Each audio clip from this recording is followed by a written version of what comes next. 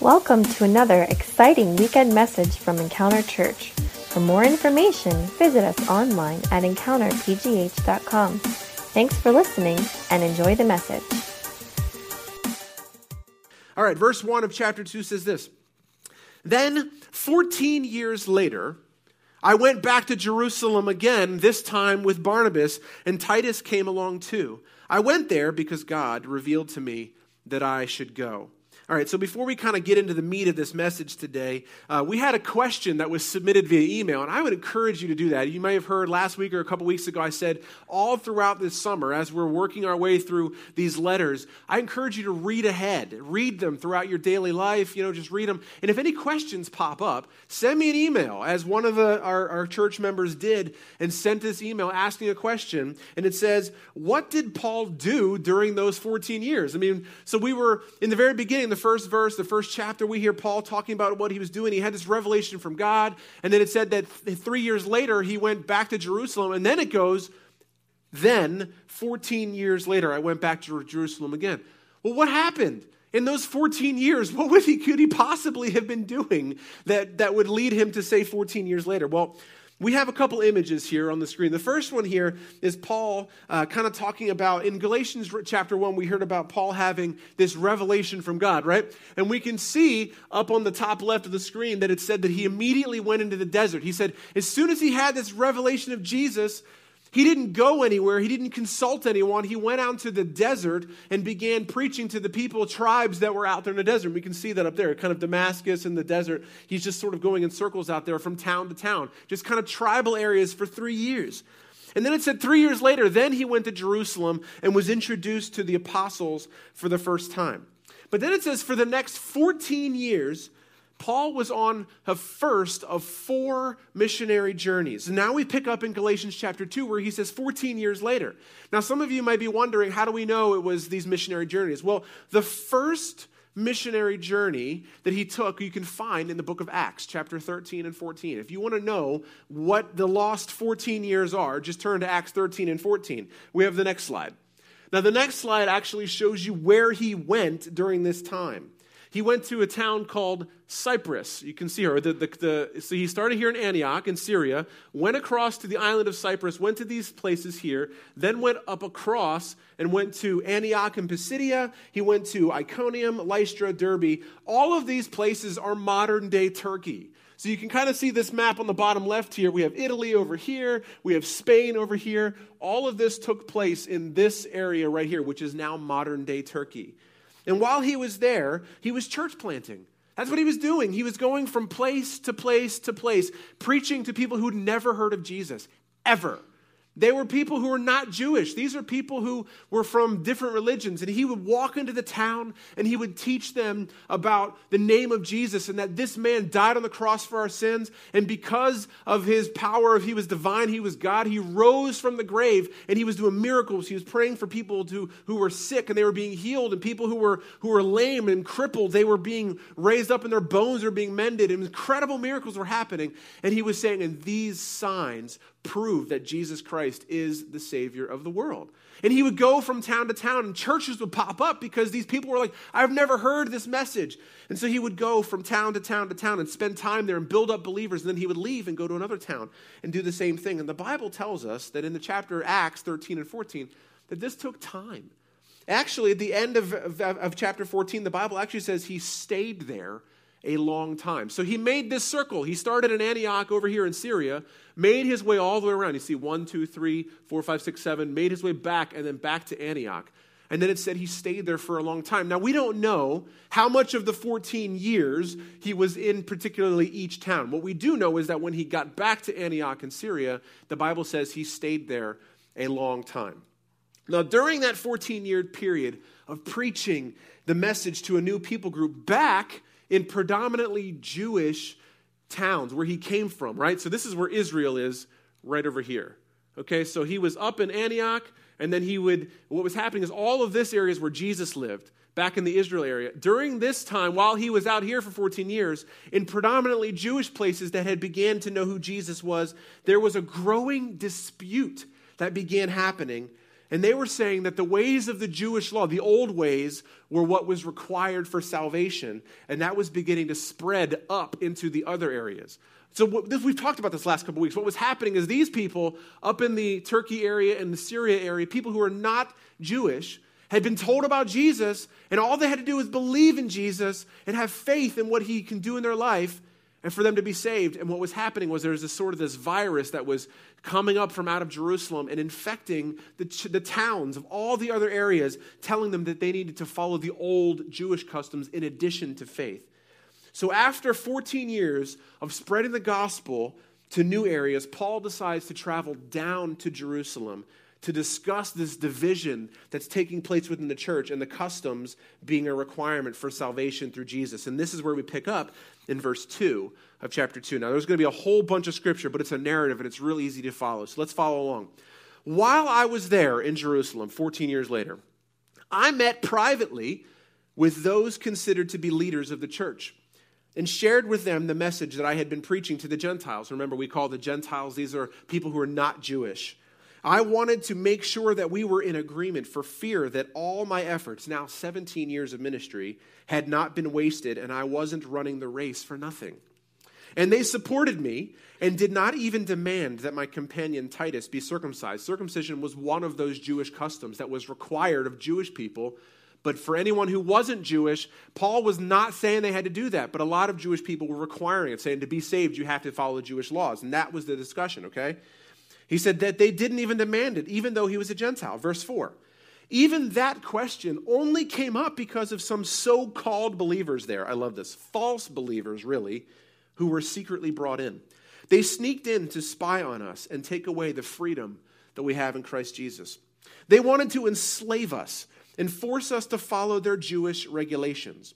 You ever been to a church, maybe a kind of an ultra-conservative church that seemed to have a whole bunch of rules that didn't seem to make sense? It was like, where is that found in the Bible? Why am I supposed to? That's kind of the idea that we're talking about here. It's like, we're not just talking about faith in Jesus. We're saying you have to do this, this, and this that's not found in Scripture. It says, but verse 5 says, but we refused to give in to them for a single moment. We wanted to preserve the truth of the gospel message for you. Verse 6, and the leaders of the church had nothing to add to what I was preaching. By the way, their reputation as great leaders made no difference to me, for God has no favorites. I'm glad for that, to be honest with you. I am glad, because there are a lot of people out there who are a lot better than me, a lot of things, but God doesn't show favorites. He loves me and you just the same. Praise God. Verse 7, instead, they saw that God had given me the responsibility of preaching the gospel to the Gentiles, just as he had given Peter the same responsibility of preaching to the Jews. For the same God, I love this, for the same God who worked through Peter as the apostle to the Jews also worked through me as the apostle to the Gentiles. In fact, James, Peter, and John, who were known as pillars of the church at that time, recognized the gift that God had given me, and they accepted Barnabas and me as their co-workers. They encouraged us to keep preaching to the Gentiles while they continued their work with the Jews. Their only suggestion was that we keep on helping the poor, which I have always been eager to do.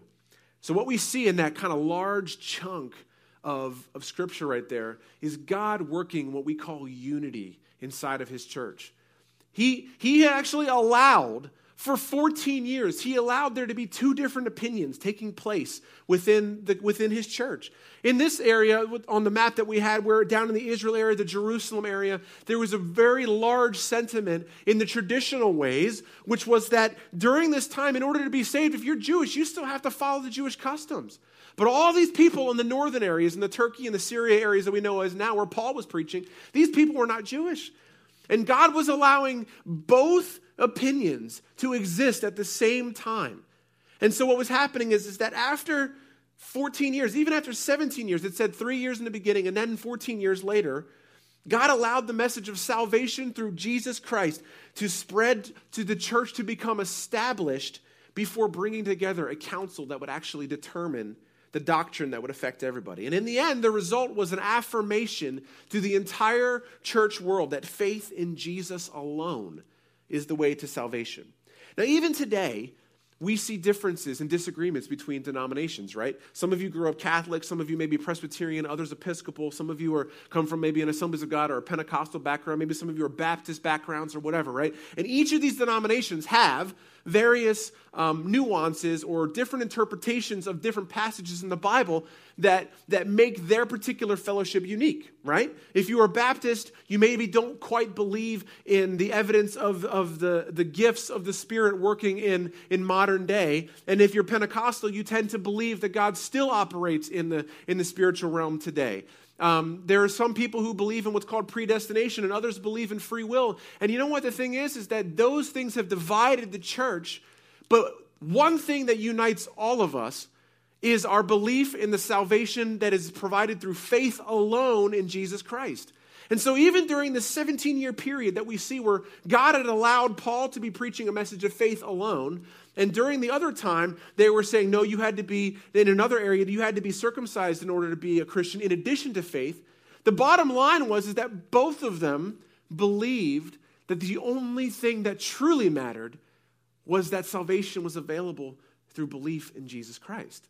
And I think that's a message that we can learn today, is that there may be disagreements on various topics across our America, even across the world, on various interpretations of the Bible. But what unites us as the body of Christ, or I should say, what should unite us as the body of Christ. And when I say the body of Christ, that is not just Encounter Church. That's not just Encounter Church and Mars Hill Church up the road. That's not just Encounter Church, Mars Hill, and Door of Hope Church. What I'm saying is the body of Christ is anyone who professes to believe in the name and the salvation and the power of Jesus Christ. That is who the body of Christ is. And even though you and I may have disagreements on what God's word says on different topics, the thing that should unite the church of Jesus Christ is that we believe in that the way to heaven, the way through salvation and restoration back to God is through Jesus and his death and his resurrection on the cross. That focus is what cut through and what was the most important thing and what should unite us in disagreements. That same focus is what united the church in Jerusalem and with the Gentiles and those churches. That united them. And that same focus should bring unity to our church. So maybe you know people who don't go to Encounter Church, and maybe they have different opinions, and they kind of feel like I shouldn't be friends with those people, or I can't associate with that church. There are people in this community who think that our church is a cult. It's strange because they just don't know, because they think that anything that's not Catholic could be considered a cult. And it's true, and I'm not putting words in people's mouth. There are people I have met in this community that are like, I'm not sure about that encounter. Like, I don't know. I think you're a nice guy, and you guys do great events, but I don't know anything about your church because all they know is their Catholic framework. And I say, you know what? Do you believe in Jesus Christ? Do you believe that Jesus is the only way to heaven? And they say, yes. I said, well, then there you go. Then we're on the same page. We're in the same family. And that is what should unite us. Okay, so here we go. But the council agreement didn't change everybody's mind. So it didn't have to change everybody's mind. And there were still some false teachings happening, and it takes time for people to move from old habits. So let's pick up in verse 11. So even after the decree had gone out where they said, no, the only thing that matters is faith alone in Jesus Christ, that his salvation is what allows us to have connection with our Creator. This is what happened then. Verse 11, but when Peter, one of the apostles, who was the Jewish man who was preaching to the Jews, when he came to Antioch, I had to oppose him to his face, for what he did was very wrong. When he first arrived, he ate with the Gentile believers. So he had fun with them, he hung out with them. This was against Jewish custom, okay? So this Jewish man heard what the council had said, that Gentiles and Jews, if they're believers, they're the same through Jesus Christ. And they were not circumcised, so they didn't have to follow those rules. But afterward, when some friends of James came along, Peter wouldn't eat with the Gentiles anymore. He was afraid of criticism from these people who insisted on the necessity of circumcision. And as a result, other Jewish believers followed Peter's hypocrisy, and even Barnabas was led astray by their hypocrisy.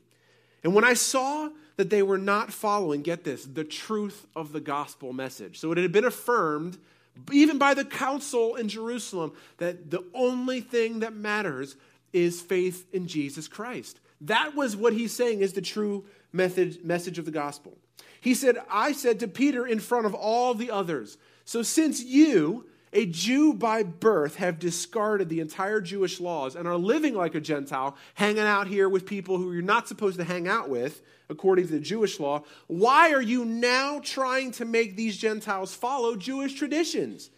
You and I, Paul and Peter, are both Jews by birth, not sinners like these Gentiles. Yet we know, and I love this, that a person is made right by faith in God, in Jesus Christ, not by obeying the law. And we have believed in Christ Jesus so that we might be made right with God because of our faith in Christ, not because we have obeyed the law. For no one will ever be made right with God by obeying the law. Now, what we're talking about here simply is hypocrisy versus boldness. And guys, this is a battle that every one of us face. We all face this concept of hypocrisy versus boldness. I mean, it is easier for us to revert to our old ways of life, our old habits that we've grown up with, than to stand up for what we believe in, right? It is a lot easier for to come to church and hear something go, wow, that dramatically affected me on the inside, but then to leave here, go to work, go home, hang out with your friends, go into happy hour, whatever it is, and then not applying that and reverting back to our old ways. And Peter knew what was right. He was aware of how he was supposed to act, and in the moment, he crumbled under pressure. Now, Paul called that hypocrisy. He said, how could you do that? How can you hear and affirm this is what is right, that faith in Jesus is the only thing that matters? And when you get here, you're hanging out with all these guys, you're having food, and you're associating with people that at one time you believed was wrong because that's what the Jewish laws taught. But through faith in Jesus, there's no division anymore, right? But then you get here and you do that, but then all your old friends show up. And now you're suddenly ashamed of the new way of living that you've been freed from. Paul calls that hypocrisy. I want to ask you this question is, what areas of your life or of my life do we crumble under pressure? What areas of your life, of my life, do we crumble under the pressure when we're with our friends or at work or with people that maybe believe differently than we do? On the flip side of that, Paul's boldness and confidence in the raw message of Jesus Christ fueled him. Not just to preach the message, but also to confront Peter to his face. Like he called him out, doing a wrongdoing by another believer. That boldness and the confidence in the message, he believed without a doubt that the message of Jesus is about faith, not about works. So I would ask you this question is, are we, as followers of Christ, willing to be bold for our beliefs? How much of what we believe from our revelation that we receive from the Bible? I mean, so Paul's revelation came directly from Christ. We heard that last week. Most of our revelation comes from reading God's word and from the Holy Spirit speaking to us. How much of what we believe is lived out publicly?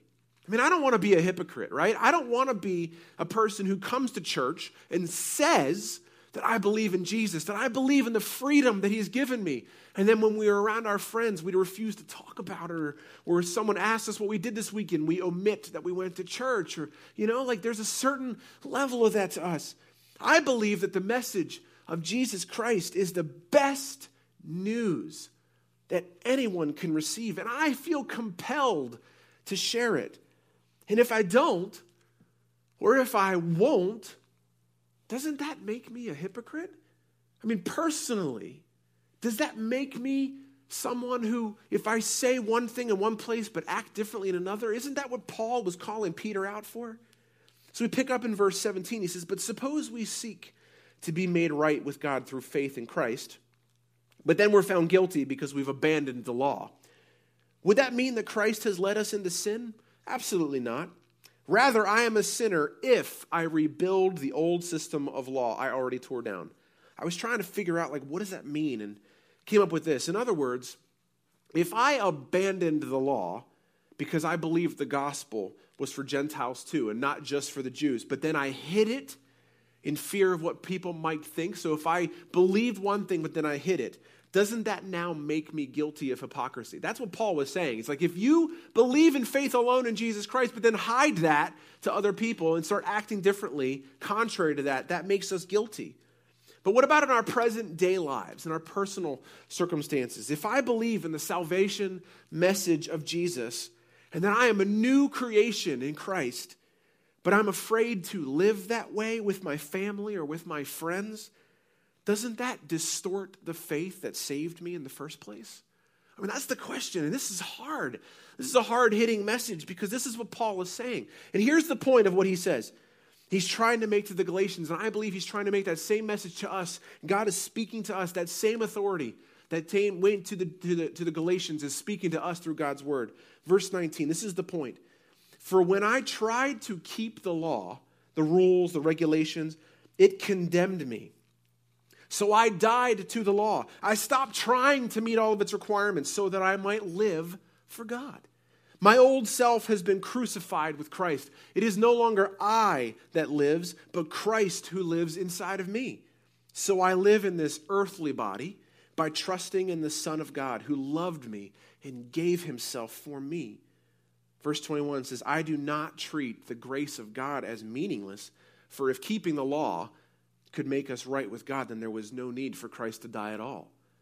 In other words, when I tried to live by the rules of this world or even by my own rules, when I tried to make up things as I went along, as I tried to do things based on what I thought was right or as my culture shaped me and I believed things that they taught me or that the news channels or Facebook or my friends of groups and group of friends and all of those things that I began to acquire, when I began to live by those standards instead of God's teaching, I failed.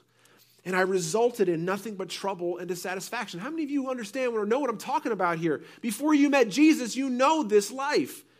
The reason you know Jesus and you gave your life to him was because he's rescued you from a lifestyle that no matter how good you were, no matter how hard you worked, it was not working. You were dissatisfied. You were full of a lack of purpose, and you got yourself into trouble. And the mess you made, you could look at behind you and see the wake of destruction you left behind you.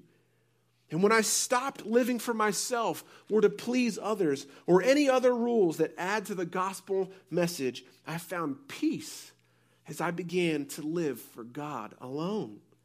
My old ways have been willingly put to death on the cross, and now I am alive in Christ because he lives inside of me. This is just a paraphrase of that passage we just read. Now my life should be about trusting in Jesus who loved me and who gave himself for me. And despite what others might think, not because it feels good, but because I know what he saved me from. The point is that the grace that God gives us and the forgiveness of our sins is enough to save us. God's grace is enough to save us. We don't need extra rules or extra work on top of it. God's grace, his forgiveness of sins by his death on the cross is what gives us freedom. And nothing else can, because if anything else could make us right, then there was no need at all for Jesus to die. I mean, think about that for a second. If there was anything that you or I could have done to earn our salvation, then what was the point of God sending his son Jesus to the cross? There was none. Such a drastic measure was required because there was no hope. Shouldn't that give us reason to tell the world? I mean, isn't that what drove Paul to nations he'd never been to or people he'd never met? Shouldn't that fuel us with boldness that remember what you were saved from? Remember what your life used to be like. Some of you have heard me preach before, and you've even heard me tear up or crack in my voice because I was in the moment. I was telling you about what God had saved me from in my life when I was a teenager and growing up, and the pain, and remembering. And some of you can remember where you were when Jesus found you. Remember what it was like before you met him. And it's been a journey for all of us. So it's not like day one you meet Jesus and everything is fixed. But I remember who I used to be. That focus on Jesus, that focus on I want to live my life for him. That's no longer my old ways. I put to death my old ways. That focus, that nothing else but faith in Jesus saves us.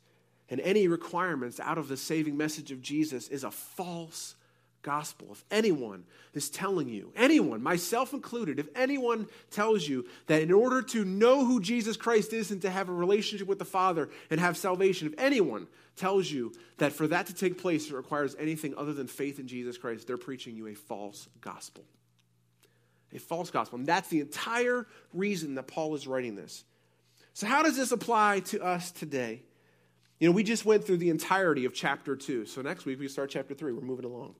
Here's what we should take away from this. Number one, unity in Christ is the priority.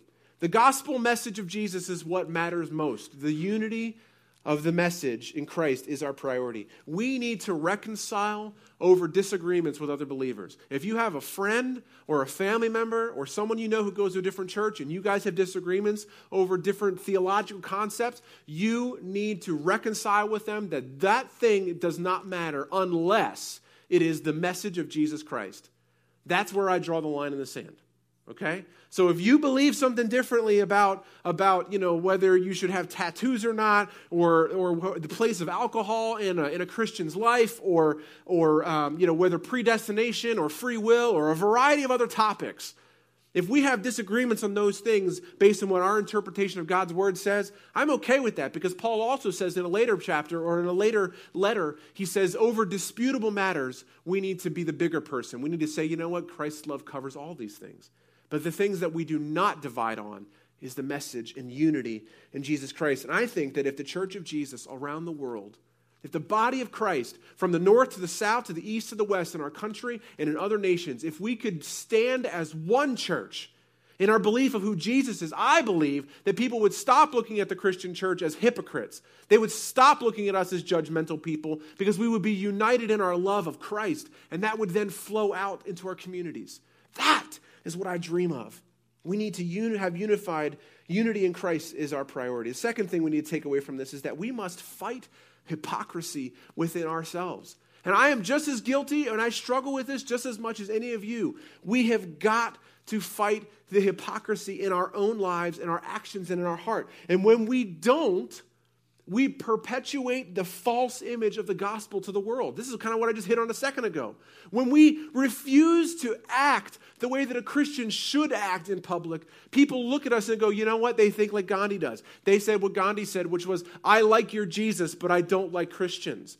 He said that because he was seeing people who believed in the message of Jesus in grace and in health and in mercy and in love and forgiveness, and was seeing people murder each other and violently hate each other and stealing from each other, and they were not giving grace and mercy to each other. And I see the same things happening all around our nation.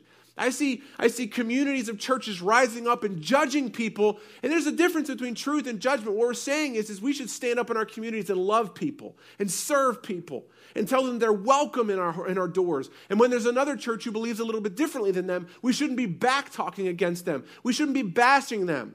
That's why you'll never hear me bash the Catholic Church in this place. Because even though some of them may have different opinions or they don't believe the same things that I do, I believe that they believe in Jesus Christ, that they are Christians and they're a part of this family.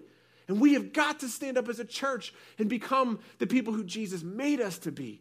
And stop being, for the lack of a better word, hypocrites. We've got to act like Jesus acted. We've got to stop acting like the world and start acting like Jesus acted. We must line up our beliefs and our behaviors. And the third thing is that we must pursue boldness in our faith. It's enough, one thing to say we've got to fight hypocrisy. And we fight that battle every day, right? If you're hanging out with friends, so let's take an example. Maybe you believe that drinking is not something that a Christian should do. So if that's your belief, but then you hang out with friends, and then you go out to happy hour, and then you find yourself getting a drink because you're worried about the peer pressure, that would be a hypocritical action because your beliefs and your actions are not lining up. Now, I'm not saying you should or shouldn't believe that way. It was just an example. And I believe that we do it all the time. If I shouldn't say these words or talk in a certain way, but then when I get around my friends, it just kind of happens because I feel like they're going to think I'm a prude or whatever, right?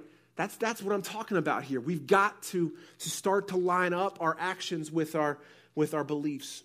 But the third thing is we must pursue boldness in our faith. And when we do, when we pursue boldness, God, give us boldness for your faith. Help me to live a life like Paul did or like Peter did. And even if it's not going to another nation, maybe it's just how can I be a light? Like the Bible calls the Christians a city on a hill, right? Like it's a beacon. It's like a lighthouse. That's what we're supposed to be.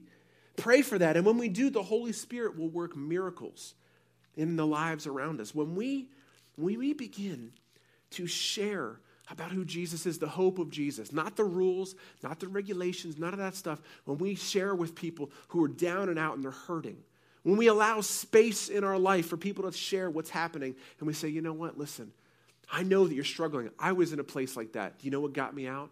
I found Jesus. I found a man, the God, who gave me new life. And that probably sounds weird to you because you probably never heard of this guy. But let me tell you what he's done in my life. If you find a normal way to say that to someone, they are going to find healing in their life because that's what God does. The Holy Spirit will use your efforts, your honesty, your boldness, and he'll begin to transform lives around you. When we pursue boldness in our faith, the Holy Spirit will work miracles in the lives around us, and you'll begin to see people flocking to you. I told the story before when I worked down at Citizens Bank. I asked people just one day, for one day, I'm going to ask people if I can pray for them. And I just started doing that. You know what was happening by the end of the day? People I didn't even know were walking over to my desk. Because a friend, someone that I did know, went back to their desk and said, oh, that Jared guy over there, I work for him. Yeah, he just prayed for me. I feel so much better. And then they're like, really? And then they came over, and I'm hearing about cancer and their families, and I'm hearing about, cars being stolen, and I'm hearing about kids who ran away from home, and I'm hearing all this stuff. By the end of the day, I had a list of things that were just like breaking my heart. But I wouldn't have known any of them if I didn't take that opportunity. And on top of it, I began to see answers to prayer. Later on that week or next couple of weeks, people walking back up to me and they said, Jared, thank you so much for praying for me.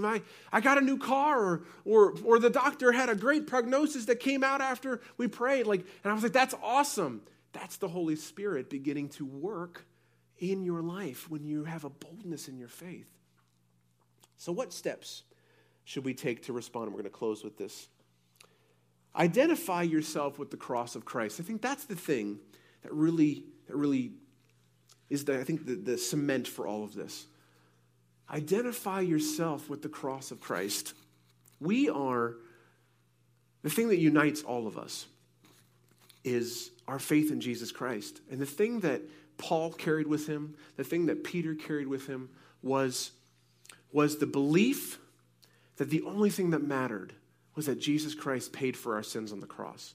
And we have to get to a place where we identify more that I'm a believer in Jesus than I am by the brand of clothes that I wear, the car that I drive, the city that I live in, the neighborhood I live in, the kind of house that I'm in, even the family name that I come from, my heritage, the job that I have, what it says on my business card.